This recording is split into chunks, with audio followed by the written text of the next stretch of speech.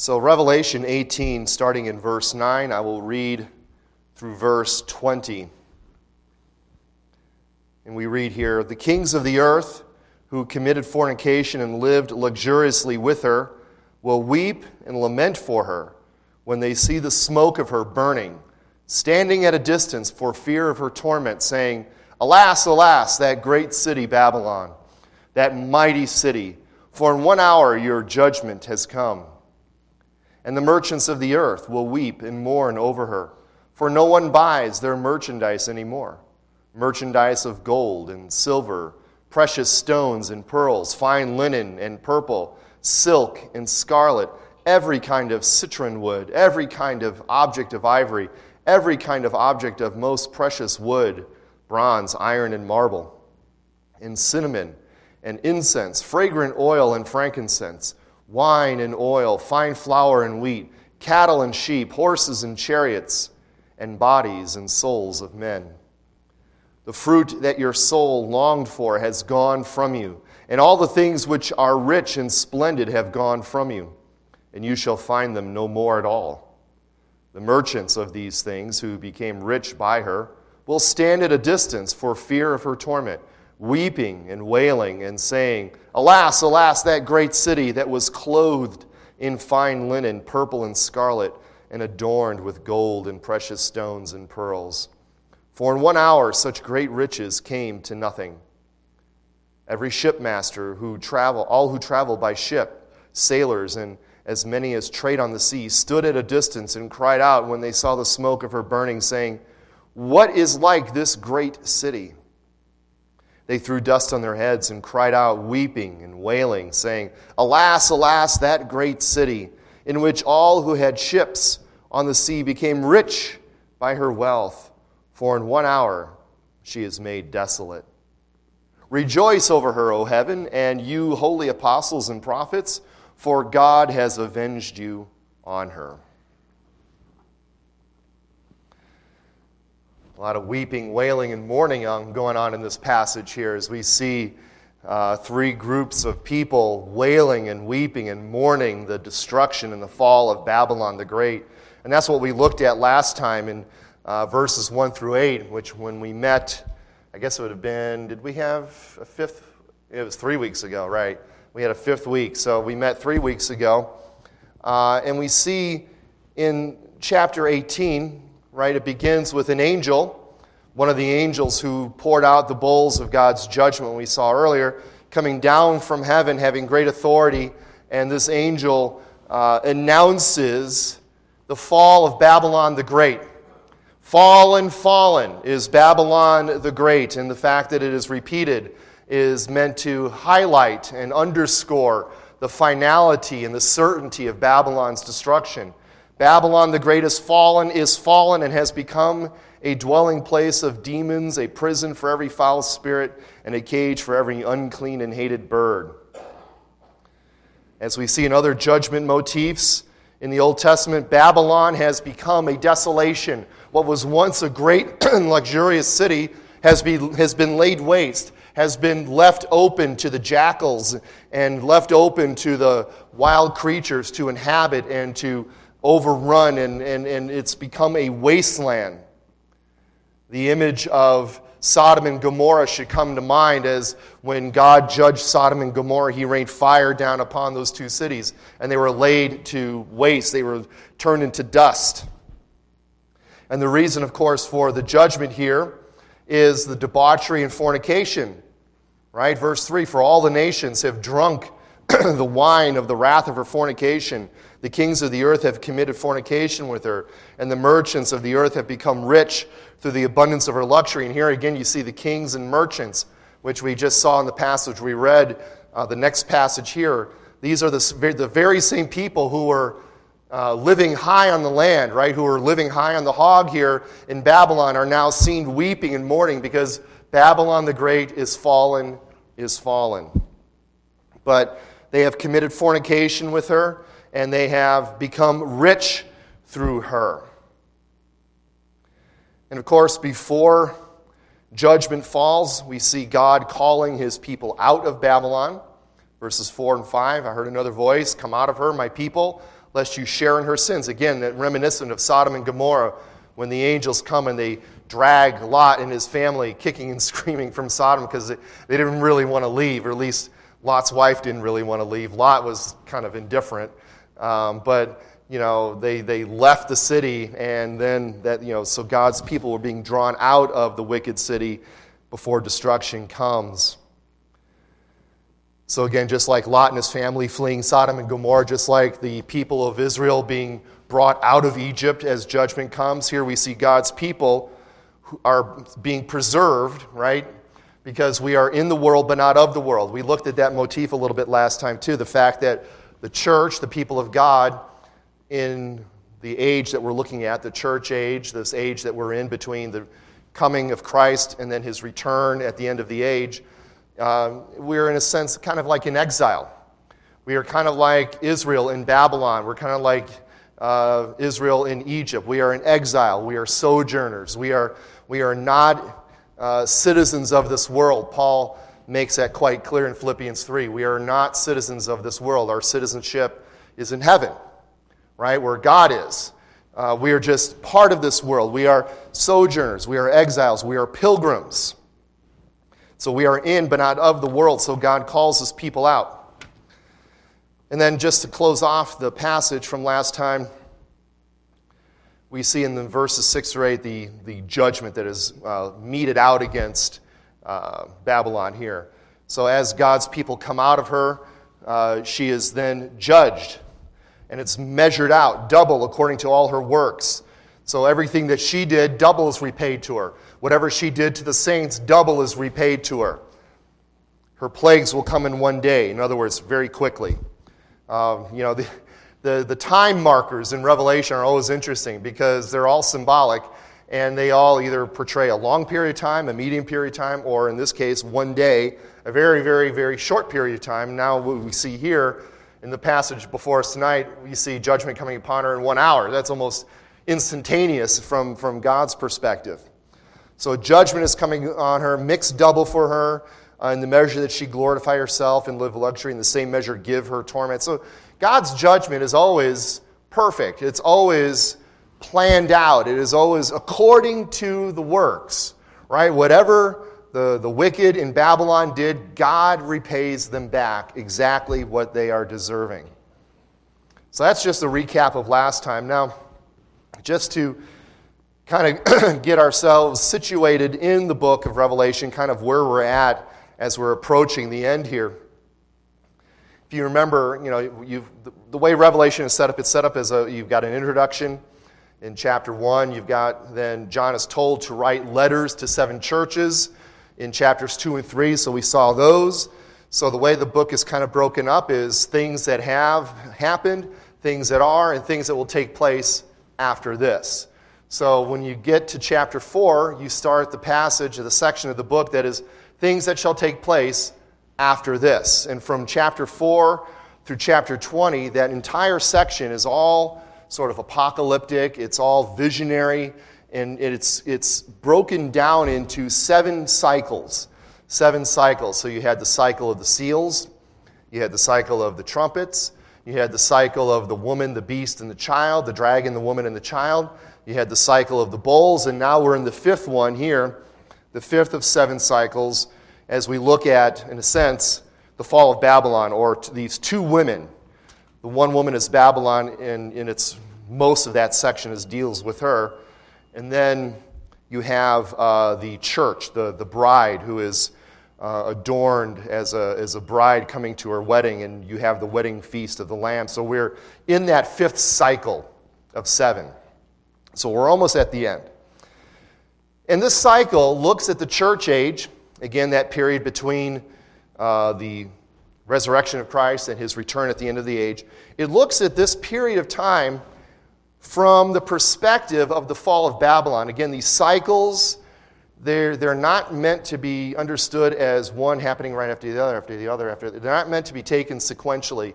They're all, as I like to say, they're perspectives on the same period of time from different angles. And the example I like to use, of course, is the old football replay. You get the goal line, score, and you see the replay from the sideline, you see the replay from overhead, you see the replay from behind, you see the replay, right on the goal line there. And all of these perspectives, they show you different emphases, but they're all looking at the same play. And the same thing here, the cycle is looking at the same play, but from the perspective now of the fall of Babylon. So the fall of Babylon here is being portrayed. And this is, again, something that will happen at the end of the age. Babylon is in ascendancy, in a sense, right now. And Babylon will be judged and will fall at the end of the age. Now, Babylon is not meant to be the city Babylon. It's meant to be a reference to pretty much symbolic for anything that is against God, the evil world system that puts itself against God, political, economic, social, all of which is opposed to God. Now, they use the term Babylon because Babylon was the first sort of evil empire, if you will, that God's people were met with when they sinned and they were exiled. They were exiled to Babylon. And then when Daniel gets all of these images in the book of Daniel, the first big evil kingdom that comes up is the kingdom of Babylon. So Babylon, again, is symbolic for the evil world system which is opposed to God. And in this vision, starting in chapter 17, Babylon is pictured as a seductive harlot sitting atop a scarlet beast. So you've got the evil world system resting, if you will, on the powers of the satanic world kingdoms. The beast is representative of the kingdoms of the earth that are also against God. And here is Babylon resting on this scarlet beast. And again, it's symbolic of the sort of symbiotic relationship, the relationship that exists between power of evil world kingdoms, between government and culture and society, how they're kind of linked in what you see in the world here. So now our passage here looks at the destruction of Babylon from the perspective of three groups of people.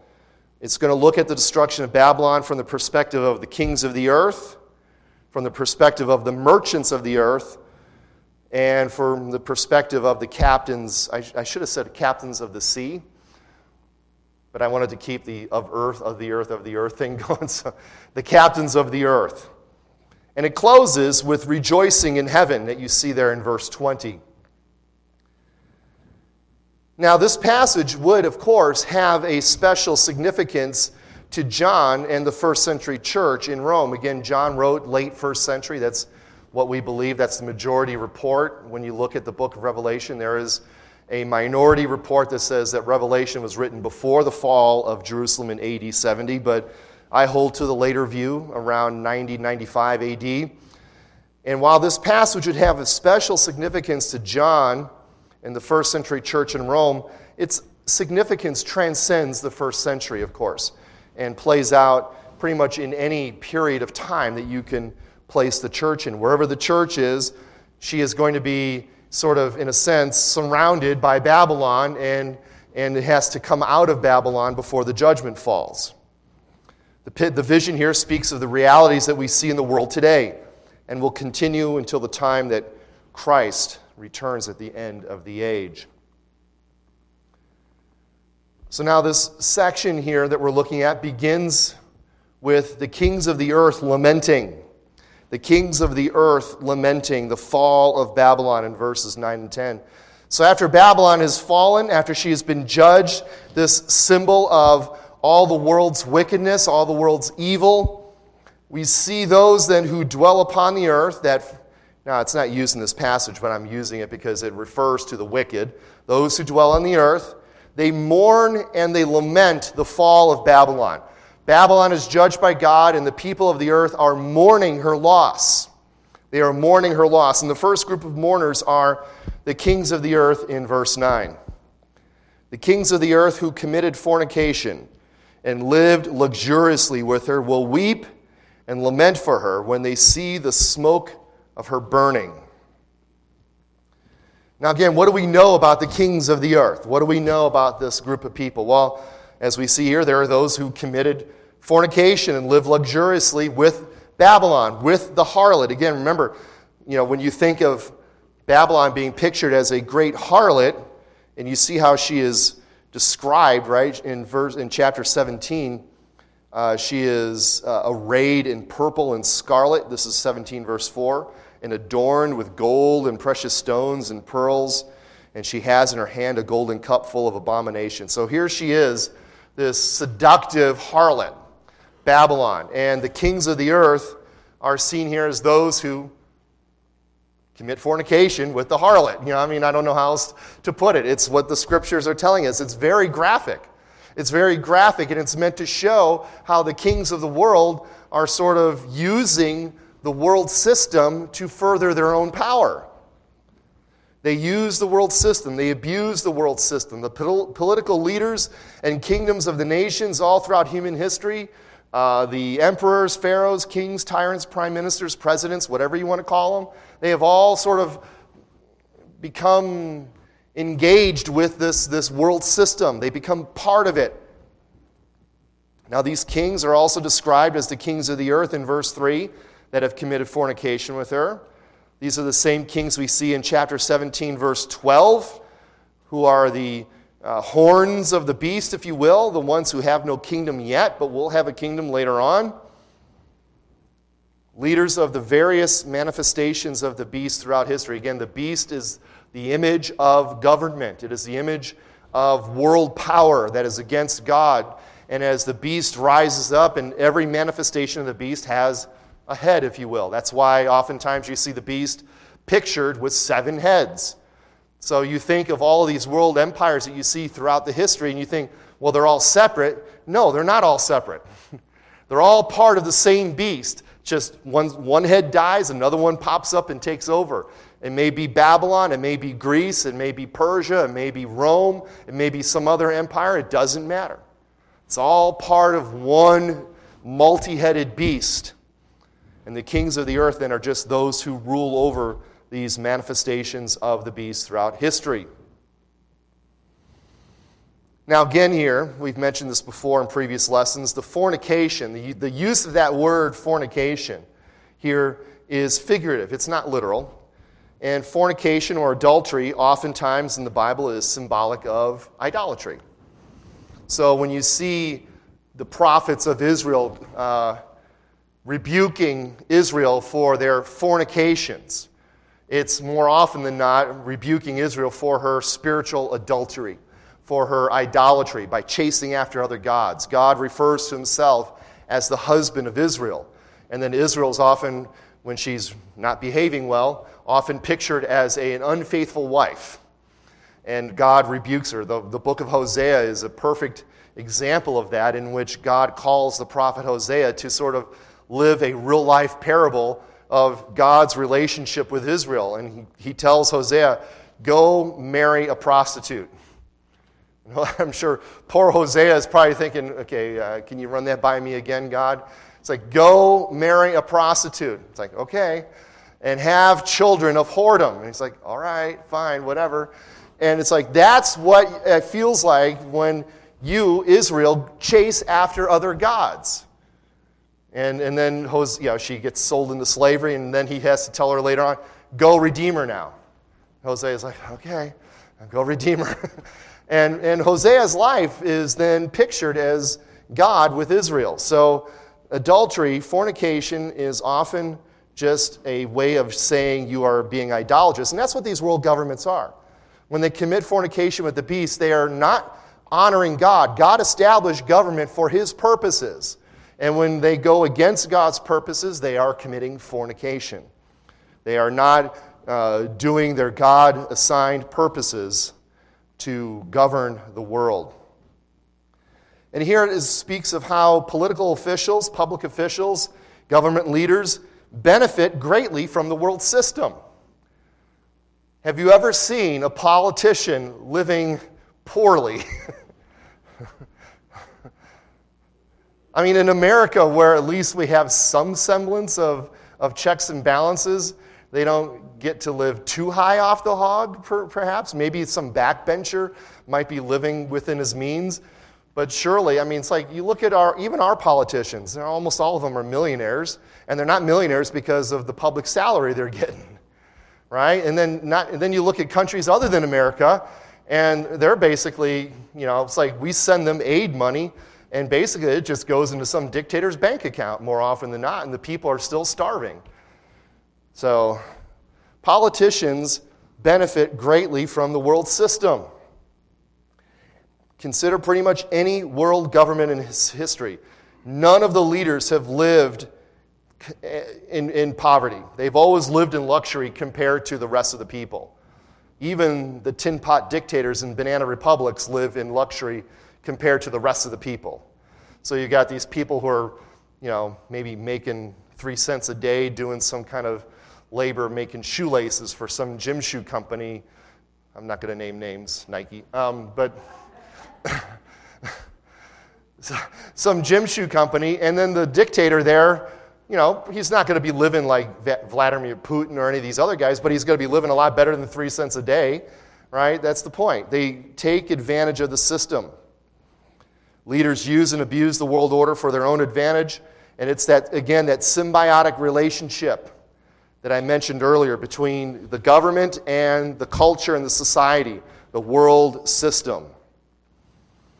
But, this is a good but. But's my favorite word in the Bible. But God are my favorite 2 words in the Bible. When Babylon falls, the kings here are weeping and lamenting. So these are the same words that you see oftentimes in Scripture to express great grief, great sorrow. They're used of Peter when he wept bitterly after betraying Jesus. When he betrayed Jesus, the Gospels tell us that Peter went off and wept bitterly.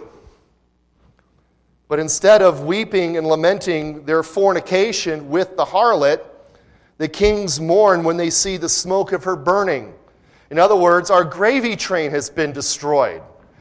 We're no longer able now to take advantage of the system because the system has been destroyed. We are weeping and lamenting not because of our sin, but because we no longer are able to do what we want to do. They are mourning because they will no longer get to commit fornication or live in luxury. Look further in verse 10. So they are weeping for her when they see the smoke of her burning.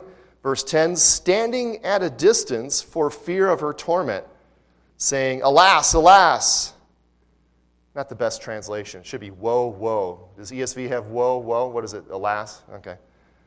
The word is woe. Woe. Not like woe Nelly, but woe is in the curse. Alas, alas, that great city Babylon, that mighty city, for in 1 hour your judgment has come. So they're lamenting, the kings of the earth, they're lamenting the loss of Babylon, but notice how they're lamenting at a distance. It's like, you ever make that joke when someone says something sacrilegious and you want to move over a few seats because you don't want to be there when God strikes them with lightning? That's the same thing here. The kings of the earth, okay, Babylon has been struck, and the kings of the earth are kind of like, okay, we'll mourn, but we're going to mourn at a safe distance. We don't want to be too close lest we get caught up in the judgment here, right? For fear of her torment, they stand at a distance. So here they are lamenting at a distance. They don't want to help her. And that's another thing too. Notice how they don't even bother trying to help Babylon. They're perfectly okay standing at a distance watching her burn, and they don't want to get caught up in her destruction. And this is so like the world, right? That you see out there, right? There's no true sorrow over sin or its devastating effects, only remorse over the loss of benefits, over the loss of your privileges, right? This is the lamenting of the self-interested. Because without Babylon, without this system in place, the kings of the earth will no longer get to enjoy her evil delicacies. They'll have to, of course, they're going to be judged pretty shortly as well. But here they are lamenting. It's like the lamenting of what 2 Corinthians 7 says, right? True godly sorrow produces repentance, and ungodly sorrow just produces death. It's the lamenting of Esau, right? When Esau was being tricked by Jacob, And then Jacob goes and he tricks his dad to get the blessing, and Esau comes in and he's got the meal prepared. And Isaac says, I already gave away the blessing, sorry. And Esau starts weeping and lamenting and woe is me. And Jacob's like, I'm sorry, I already gave the blessing. And it's like, don't you have one for me? He's like, no. He wasn't sorry because, think of what Esau did, right? He rejected his birthright. He traded away his privilege of being the firstborn when he sold it for stew. He treated his own heritage shamefully. Here he is weeping, not because he was sorry for his sin, but weeping the loss of his position, of his privilege. It's the same thing happening here. So it's not just the kings, of course, lamenting. Next, we see in verses 11 through the first half of verse 17, the merchants of the earth will lament. Look at verse 11. And the merchants of the earth will weep and mourn over her, for no one buys their merchandise anymore. So the merchants of the earth are also sad. This world system that we were able to take advantage of and make a lot of money in is gone. We are weeping because no one buys our stuff anymore. That's what they say. No one buys our merchandise. So the fall of Babylon evokes a similar reaction from the merchants as it did from the kings, and again for similar reasons. Again, this is not the lament of the repentant, but the lament of the wicked, this time because of lost opportunity. It's kind of like that, sometimes you see a caricature of the greedy capitalist, right? It's usually think of the Monopoly guy, right? That's the greedy capitalist, right?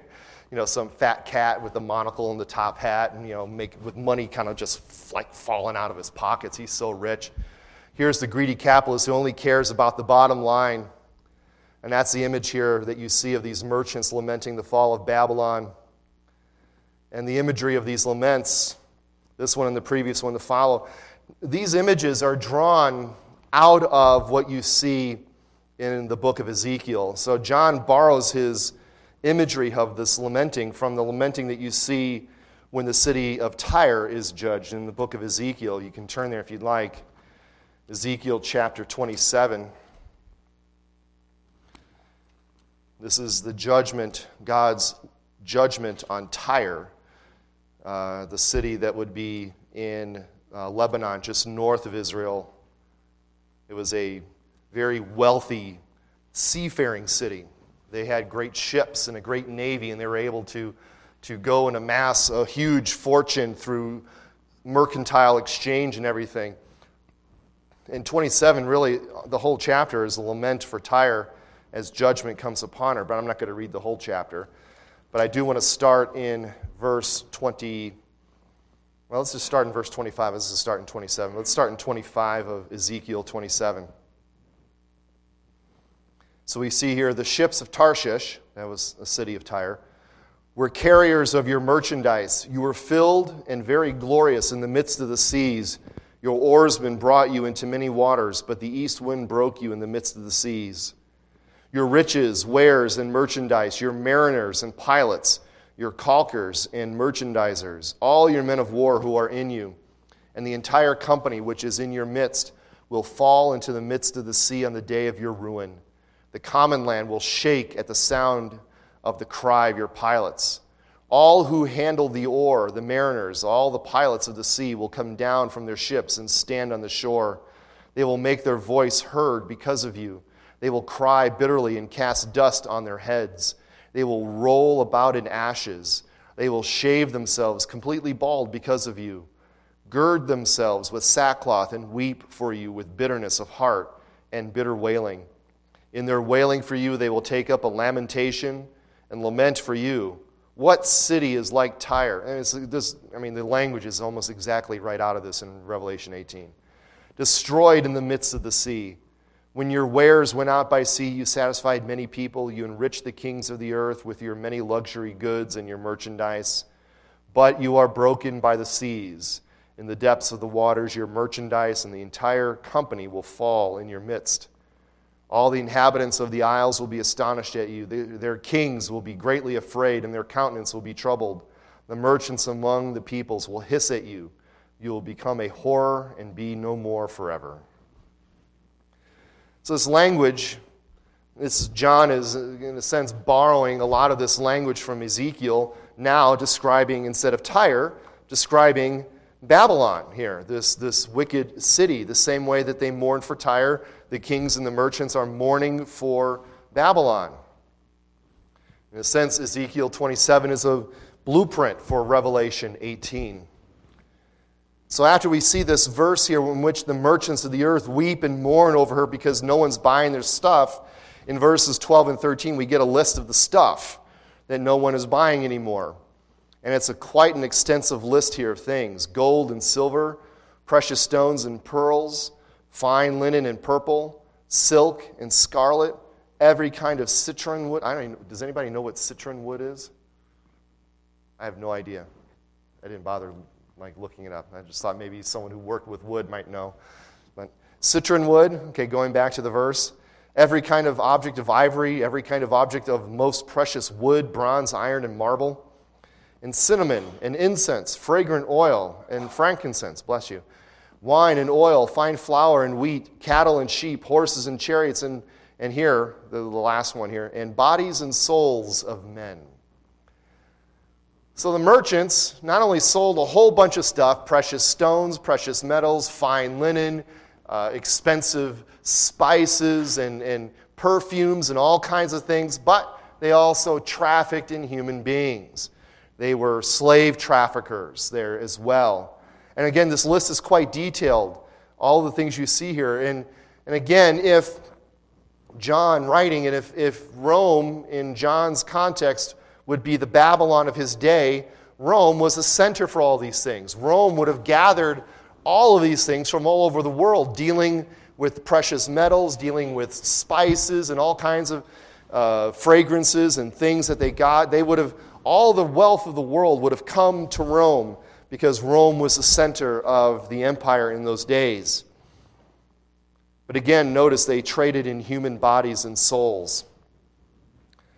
Of course, slavery, probably next to prostitution, is one of the oldest trades in the world, right? I mean, ever since there's been a fall, there's been slavery and prostitution. And when a society engages in human trafficking, you know it has hit the bottom of the barrel, if you will. The merchants are trading in people. That is, the lowest of the low. And again, this is a judgment, if you will, on crass consumerism and crass materialism. King Solomon, when he, in his older years, and he's writing the book of Ecclesiastes, and he's looking back on his life and showing and trying to tell us how he searched for meaning in all of these pursuits. He pursued wisdom, he pursued sensual pleasure, he pursued building projects and all these things. And in chapters 5 and 6 of Ecclesiastes, it talks about how the vanity of the wealth and riches, and that was one of the things. Okay, so I went out and I tried to gather as much wealth and as much riches as I could. And he says he found that it too was vanity. It was empty. It was an empty pursuit. There was no meaning in all of these things that he sought for. Just as there's no meaning in life under the sun. Yeah.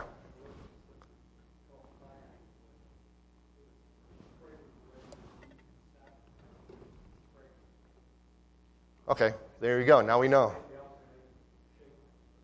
Okay, so citron wood was used it was a fragrant wood used in sacrifices. Thank you, and I'm assuming Google for that information. Okay.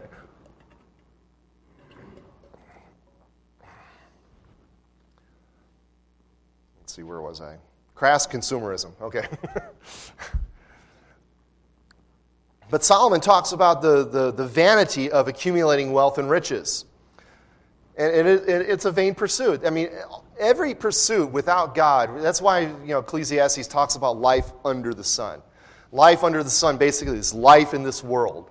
God, in a sense, is in heaven. We are under the sun. We are on earth. And life without God in this world is meaningless. You can pursue all these things, and you might make a good life for yourself, but then what Ecclesiastes says, okay, you build up all this wealth, guess what? You're going to leave it to a fool who's not going to know how you earned it, and he's not going to take care of it, and he's going to waste it. You get all this wisdom, and what do? Okay, nothing, right? You pursue sensual pleasures, and it doesn't turn out to be lasting. Our Lord Jesus talks about the person who, having gained the world, loses his soul. Pursuing the riches of this world, the merchants, that's all they did. They pursued the riches of this world. Yet if you pursue and gain the whole world but forfeit your soul, what do you have? You are just to be most pitied, right? And again, we see it all around us even today. People, working for the almighty dollar, working for the buck, right? The old song, working for the weekend, whatever you want to call it. It's just this consumerism. You see it, ad companies. All they do is try to sell you stuff you don't need and try to make you spend money you don't have to buy stuff you don't need, right? That's all these companies do. They sell you stuff because that's how the merchants make their money. People try to fill that God-shaped hole in their life with stuff. And you can't do it. You can't fill that hole with stuff. It sounds like you can fill a hole with stuff, but not the stuff of the world. As I said, we have an entire industry devoted to trying to make us buy things we don't need with money we don't have. And just as the kings loved the power and prestige that Babylon afforded them, the merchants want the wealth. And they both mourn the fall of Babylon. But also, just like the kings, the merchants mourn from a distance. Look at verse 14 and 15. Just 14 through the first half of 17 here. The fruit that your soul longed for has gone from you. So this is, presumably, this is a voice of the angel who is pronouncing this woe. The fruit that your soul longed for, O merchants, has gone from you because Babylon has fallen. All the things which are rich and splendid have gone from you, and you shall find them no more at all. The merchants of these things who became rich by her will, again, stand at a distance for fear of her torment. So they're off in a distance, weeping and wailing and mourning the fall of Babylon and the destruction of their economic empire. And they too also say in verse 16, Alas, alas, that great city that was clothed in fine linen, purple and scarlet. Again, now, that description there, verse 16, is exactly how the beast, or how the harlot who sits on the beast is described in verse 4 of chapter 17.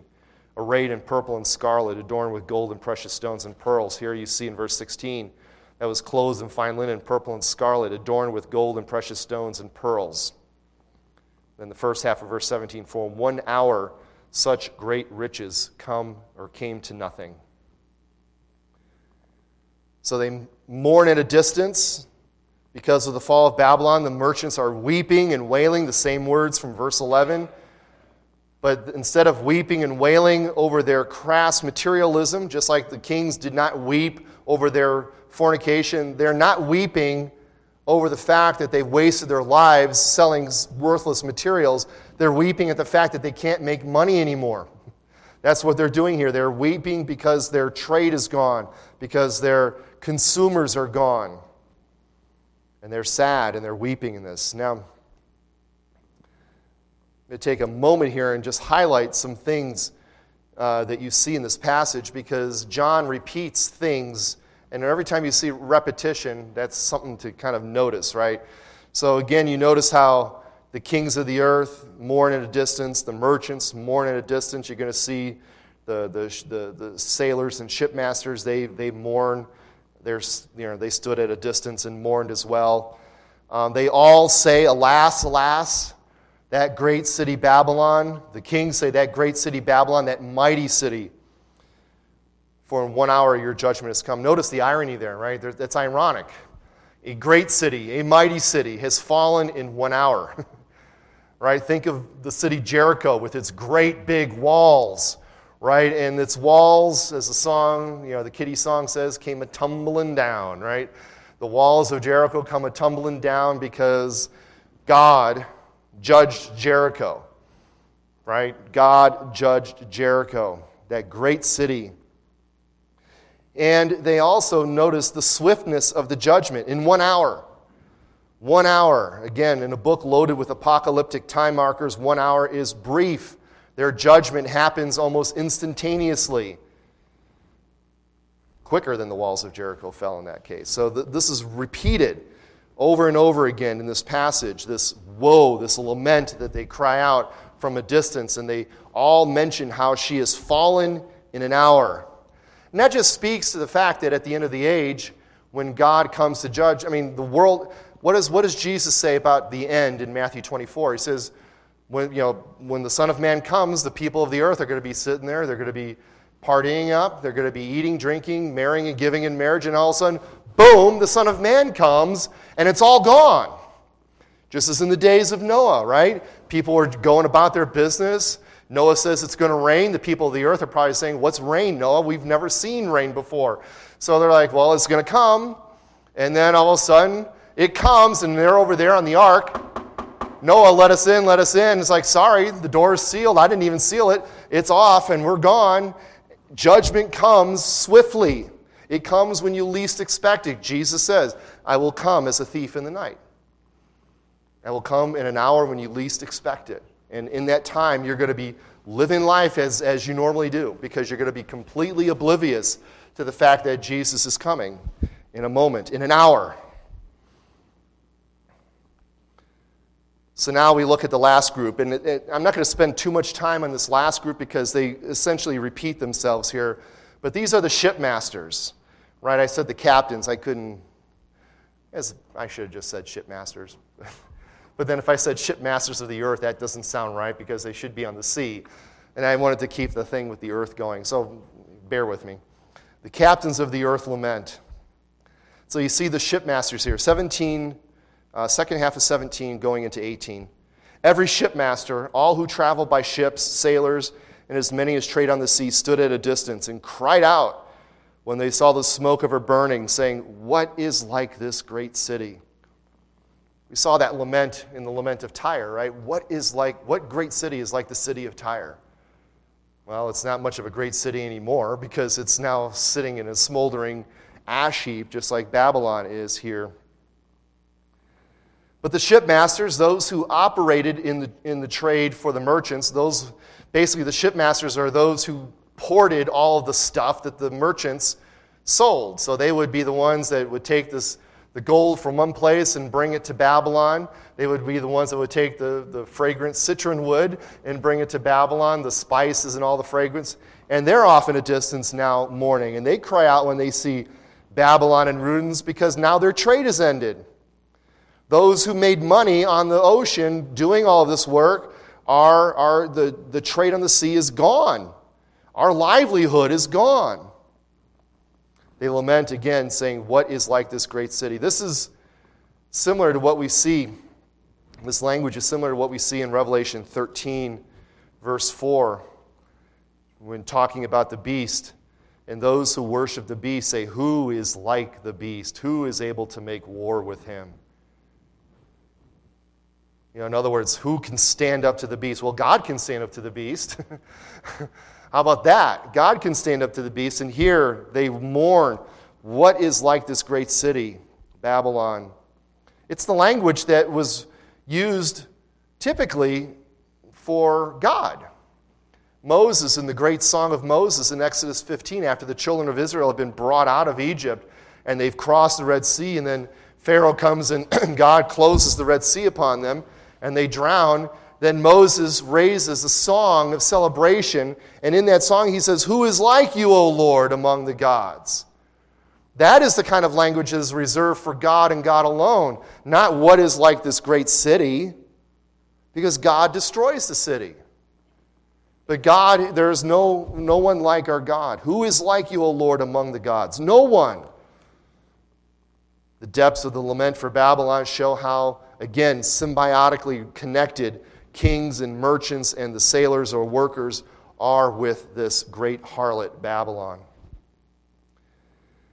And again, in verse 19, we see again this language of despair and repentance being used in reference to Babylon's fall. Verse 19, they threw dust on their heads and cried out, weeping and wailing and saying, as we saw before, the third time now. Alas, alas, that great city in which all who had ships on the sea became rich by her wealth. See, there's the shipmaster's lament. We're sad because we no longer are going to be able to be rich by the wealth on the sea. For in 1 hour, again, very short time, she is made desolate. She is made a wasteland. We saw that earlier in chapter 18. Now, when you put dust on your head, that's a sign of repentance. It's a sign of mourning. Job, when he was afflicted by Satan, put dust on his head, and he sat in sackcloth and ashes because of the mourning over the loss of his family, over the loss of all of his wealth, and he was suffering. It is reserved for deep despair and suffering. But again, instead of mourning their sin, this is the mark of the wicked. Instead of mourning their sin, they're in a sense mourning that they got caught, right? If you have kids, you know how this works, right? The kid, you tell a kid don't do something, and of course they do it. And then when they do it and you punish them, they're like, oh, I'm so sorry. Well, they're not sorry because they did something wrong. They're sorry because you caught them doing something wrong. Now, in some cases, some of the kids are actually good kids. And they're like, oh, I'm sorry, I let you down. But in most cases, it's, I'm sorry, I got caught. I'll try to do better and not get caught next time. Yeah. Now I know this is a test run. Now I know what to do next time. But this is the mourning of the wicked. It is the mourning that does not lead to repentance. It's the mourning that leads to destruction. And now, finally, in verse 20, in contrast to all of this weeping and lamenting and mourning over the destruction of the world system and Babylon the Great, you see in heaven rejoicing. Look at verse 20. Rejoice over her, O heaven, and you holy apostles and prophets, for God has avenged you on her. So all of heaven, including the holy apostles and prophets, are called now to rejoice. They are called to rejoice at the destruction of the enemies of God. They are called to rejoice at the fall of Babylon, the great enemy of God and his people. This rejoicing in heaven, they are rejoicing in heaven because God has avenged those who have suffered and died at the hand of Babylon, the harlot. Again, look back, I believe it's chapter 17, verse 6. This woman, Mystery Babylon, the great mother of harlots and the abominations of the earth, 17 verse 6, I saw the woman atop the beast, drunk with the blood of the saints and with the blood of the martyrs of Jesus. And when I saw her, I marveled with great amazement. So this Babylon, the system, has persecuted the people of God. Again, the people of God are in the world, but not of the world. They are pilgrims, exiles, sojourners. And throughout the whole history of the church has been under persecution, sometimes in various levels, varying levels, sometimes greater, sometimes lesser. I think we in America are completely detached from this because we've lived in a country that is, at least since its founding up until even now, has been tolerant of religion, has even promoted it early on. So we haven't really lived under any kind of serious persecution in this country. But in other places across the world, the church is persecuted. The church is in these wicked countries, and they're persecuted. They can't hold worship services. They can't sing hymns. They can't even own Bibles half the time. And that's the normal state of affairs for the church throughout church history. You have these brief periods where the church is strong and promoted, but for the most part, the church is under attack. So they rejoice in heaven because this great persecutor of the people of God, the one who is literally sitting here drunk on the blood of the saints and the martyrs, has been avenged, has been judged. She has been cast down. God has avenged his people. And this is why the Bible tells us, right, to not take vengeance for ourselves. Do not take vengeance for yourselves. Leave it to the Lord. Why? I will repay. The Lord says, I will repay. Now, we want the Lord to repay when? Now. Right? We want the Lord to repay now. But think about, I'm riffing here, but think about like when Abraham is talking to God and God tells Abraham, says, I'm going to give you this land, but not yet. Because your people, your children, 400 years later are going to come back, but they're going to see affliction. But it's going to take a while because the sin of the Amorites hasn't yet been fulfilled, hasn't come to completion. God has a reason for his timing why he doesn't take vengeance on our timetable. And we have to be okay with that. We have to be okay with God's timetable, as I like to say oftentimes. But God will take vengeance. God will right every wrong. God will wipe away every tear from our eyes. He will set all things straight. He will make all things new. And he will do so by means of his perfect justice. And when he takes vengeance, we will rejoice. Right? We will rejoice when God has avenged us on the harlot here. And there's a word for this, and it begins with a V, and it ends with a indication. Vindication is the word. This is perfect vindication. Our faith and our patience is not in vain if we wait upon the Lord. But we have to wait upon the Lord. And again, the Lord's timing is not our timing, and we get impatient. This evil world system, the beast, the false prophet, the harlot, all arrayed against God and his people will be judged. We already saw it in chapter 17 when the Lamb makes war with, or when the beast and the who has the 10 horns makes war against the Lamb will overcome him. We saw it at the end of chapter 16, in the Battle of Armageddon. The Lamb will overcome him. We're going to see it again at the end of chapter 19, where Jesus, the great hero on the white horse, will come and he will overcome the kingdoms of the world. He will judge them. The beast, the kings of the earth, their armies gathered together to make war against him who sat on the throne. I'm reading from chapter 19, verse 19. I'm peeking ahead. Then the beast was captured, and with him the false prophet who worked signs in his presence, by which he deceived those who received the mark of the beast and those who worshipped his image. These two were cast alive into the lake of burning fire with brimstone. The rest were killed. So this great, massive army arrayed against God at the end of the age is wiped out by a word, by the sword which proceeds out of the mouth of Jesus. Wiped out in a word. Vindication. Our faith is not in vain if we wait upon the Lord. And again, if you look around the world, it can be difficult to think that we're going to win. Right? It pains me. You look around the world today, and you might see, maybe in a given day or a given week or a given month, you might see some good news. Maybe we're reversing some of these trends, and then something else will happen. It's like, back in the pit again. And it just feels like we're not making any progress. Rulers and leaders hungry for power and who use it to advance their agenda, that's still happening. Corporations and institutions who work tirelessly to enslave us with the latest consumerism or some wicked ideology to enslave us, that's always happening. Babylon is a harlot. And the reason she's depicted as a harlot because she is seductive, because she seduces, she lures, she tempts us. If you remember when we talked about Babylon before, she tempts us by using fame, money, and power. Fame, money, and power. Those are the three main weapons that she has to tempt us. And the church can get caught in the middle of all this. There's a lot of temptation for the church in exile in Babylon to conform and compromise to the world around us. A lot of temptation. A lot of temptation. And a lot of anger when we refuse. Right? When the church and when Christians stand up for their beliefs, the world gets angry at that. And we're called ists and phobes and whatever they throw our way.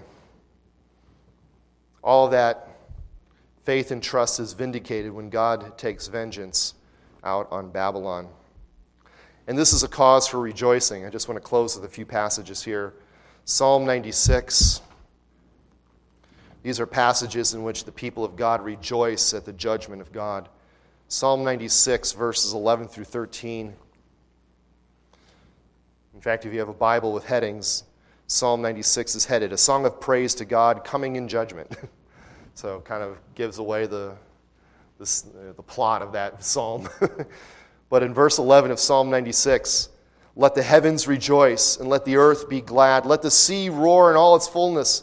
Let the field be joyful and all that is in it. Then all the trees of the woods will rejoice before the Lord, for he is coming. For he is coming to judge the earth. He shall judge the world with righteousness and the peoples with his truth. That's what we hunger for, righteousness. You know, even when a good judicial system makes a good ruling, it is never perfect. It is never perfect justice. It is never perfect righteousness. God will judge in perfect justice. God will judge in perfect righteousness, and it will be a cause for us to rejoice because he will be doing so. Isaiah 49, verse 13. In Isaiah 49, verse 13, the prophet tells us, sing, O heavens, be joyful, O earth, and break out in singing, O mountains, for the Lord has comforted his people and will have mercy on his afflicted. God will comfort those who are faithful. God will bring comfort and have mercy on his afflicted people. He will do so when he brings judgment. And one final passage, Jeremiah 51. Jeremiah 51, verses 47 to 48. So Jeremiah chapter 51, verse 47, therefore, behold, the days are coming that I will bring judgment on the carved images of Babylon. Her whole land shall be ashamed, and all her slain shall fall in her midst. Then the heavens and the earth and all that is in them shall sing joyously over Babylon, for the plunderers shall come to her from the north, says the Lord. Judgment comes. And this is one of the main purposes of the book of Revelation as a whole. Whatever your views on the certain things that we've looked at in the book of Revelation, and there's various views, and I don't hold dogmatically to my views in a lot of cases in Revelation because it is so mysterious, and we need to have charity as we look at this book. But one of the main purposes, and I think this is indisputable, is that the book of Revelation talks about how God will vindicate his people. That's one of the things. This book was written in a time when the church was under heavy persecution. Whenever John wrote, I believe he wrote late. It doesn't matter, because whether he wrote in the time of Nero or the time of the Emperor Domitian at the end of the first century, the church was under persecution.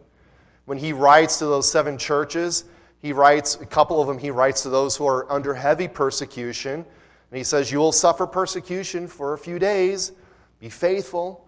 God is coming. All of this is to prep a church that is under persecution to stand fast, to hold firm, to not give in to the seductions of Babylon, to not give in to the lures of the enemy, but to hold fast because God is coming. He will bring recompense. He will bring vindication. He is sovereign over these things. That's what we're seeing in these visions. God is sovereignly bringing down judgment on the world through the seals, through the trumpets, through the bowls. He will judge the beast. He will judge the dragon. He will judge the false prophet. He will judge Babylon. He will bring judgment.